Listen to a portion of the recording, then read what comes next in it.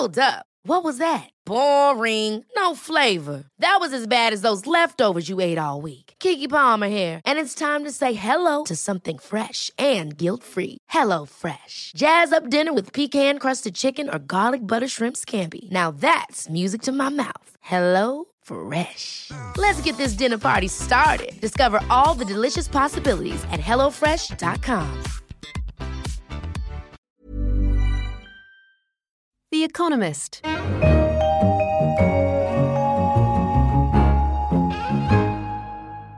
From The Economist in London, this is Money Talks, a weekly conversation around themes in the worlds of business, finance, and economics. I'm Stan Pignal, the banking editor, and in today's episodes, we'll discuss Glencore's troubles, stalling global trade, and the fickle copper market.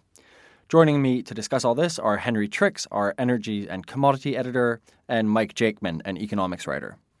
Henry, let's start with you and Glencore, the mining and trading group, one of those companies that's so big that its financial figures are often compared to a country's GDP. But they seem to have run in a spot of trouble. What's going on? Glencore tries to do everything big. They have a big swaggering boss, Ivan Glasenberg, who launched the biggest IPO in London in 2011. They did a huge takeover that made them a mining company as well as a trading company.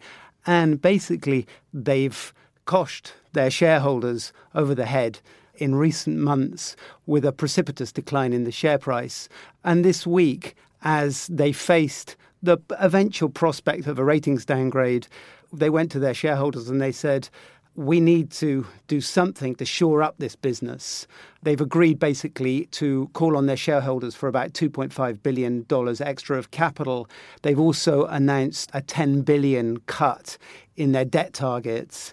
And they're selling off, or they're closing down mines and selling off another asset in order to raise money. It's a sort of desperate move that is very important because a downgrade risked what really is the bedrock of their business, which is commodities trading. They were a great commodities trader. They still are a good commodities trader as far as we can see. But when they had this money from their IPO, they used it to turn themselves into a much more of a mining company that was taking a bet on the market. And it's that bet that really has soured. Is this an indictment of the model of combining mining and trading firms, or is it more specifically related to the fact that the price of commodities has gone through the floor recently? I think it's an indictment of the putting together of mining firms with trading firms in the belief that that is going to make you a more solid trader. All trading firms have assets. Mostly they buy assets like storage, pipelines, things that enable them to have a good insight into what's actually going through the markets at any particular point. What they don't usually do is buy upstream assets that basically mean that they're taking a bet on the markets. It felt, Henry, like the tail was wagging the dog. You had mining companies that had trading arms, and then all of a sudden you had trading companies that had mining arms. Yeah, and Glencore went from being a trading company that supposedly had a mining arm to now a company that looks more like a mining company with a trading arm. And if the trading was isolated from the mining, there's a possibility, and this was their justification in a sense when they did the deal, they reckoned that the trading and the mining arms would be able to smooth each other out at different points in the cycle. But that hasn't happened, and that's the problem we face this week. Can I jump in here? Mike, yes. Henry, do you think there's a danger of some contagion happening here, that this news is actually going to push commodity prices down further, bearing in mind that that is in fact one of the major reasons why Glencore is in trouble in the first place? Definitely the drop in commodity prices is causing all the pain at Glencore. The response yesterday actually may help in the short run to push up commodity prices, especially copper, in which Glencore is a big trader, because they've taken some production out. They've taken about 400,000 tons of copper production out of the market. And at this point, one of the things that's really weighing on the copper market is oversupply. So the reduction of supply should help in that respect. But at the same time, when Glencore was making its announcement about the need for it to take these precautionary measures, it also used a forecast for copper, or implies a forecast for copper that's possibly 20% below where it is now. So it left a sense that there may be further to go in the commodity market slump. Actually, that's a nice segue into our second topic, which is global trade slowing down, largely as a result of Chinese trade slowing down. Some pretty arresting figures out on Tuesday, Mike. Yeah, that's right. We saw imports down by 14%. We saw exports down by 6%. That's in renminbi terms. If we take the dollar terms, it's actually even worse because, of course, we saw the devaluation in the Chinese currency. And that would say imports down by 17, exports down by 10. I think actually the import figure is the one that's more concerning. Chinese exports have been in decline for a number of months, but this double-digit import figure suggests that actually Chinese demand for products from elsewhere is a lot weaker than perhaps we thought it was. Yeah, and that's interesting because actually one of the things that was meant to be a bright light of the Chinese economy is that consumption was still doing pretty well. We all remember Tim Cook, the boss of Apple, just as the stock market was at its very worst, going on CNBC and reassuring that actually, we're still selling lots of iPhones in China. But that suggests that maybe they're not buying so many iPhones. Yeah, that's right. And also, this is not just a China story as well. We've also had some alarming bad data from Korea, where exports were down by 15% last month. Even in the US, which is an economy that's probably the main growth engine in the world at the moment, exports were down by 4% in July. We're looking really at a global issue at the moment. Is there anything in the Chinese data that tells us about the strength of global demand for Chinese exports?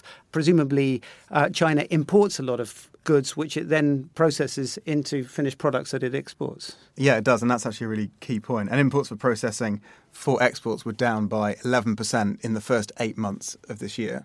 So there, as a proxy for demand for the rest of the world, that's a pretty negative figure.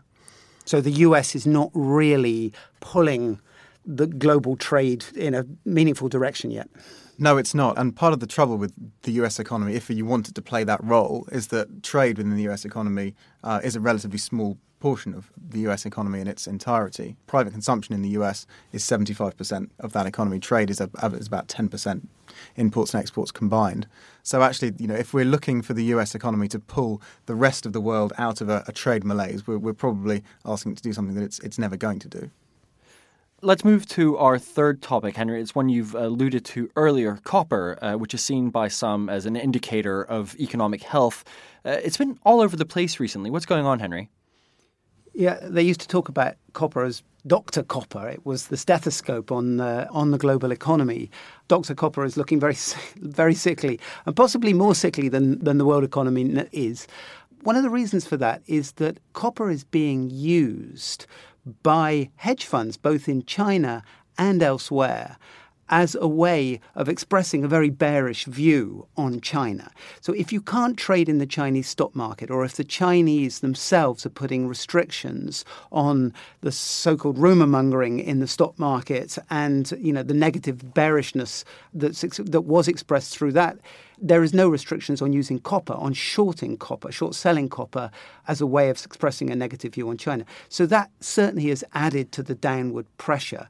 The other big concern about copper at the moment is basically the lack of meaningful data about it. And this is a bigger story in a sense. This is a story of China.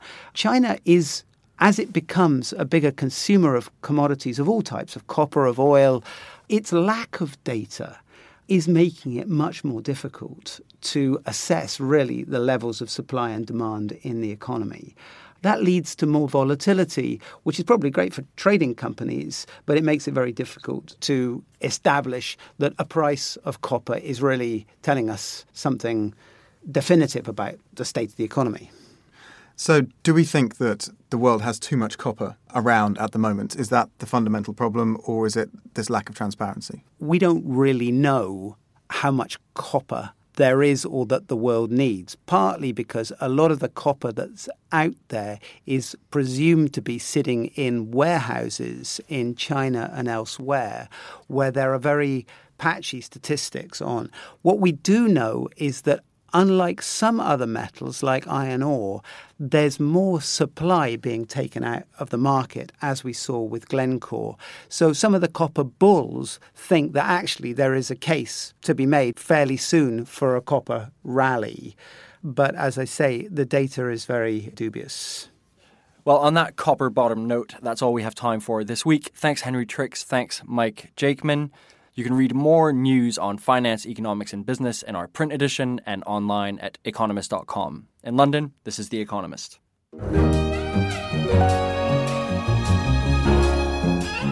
The Economist.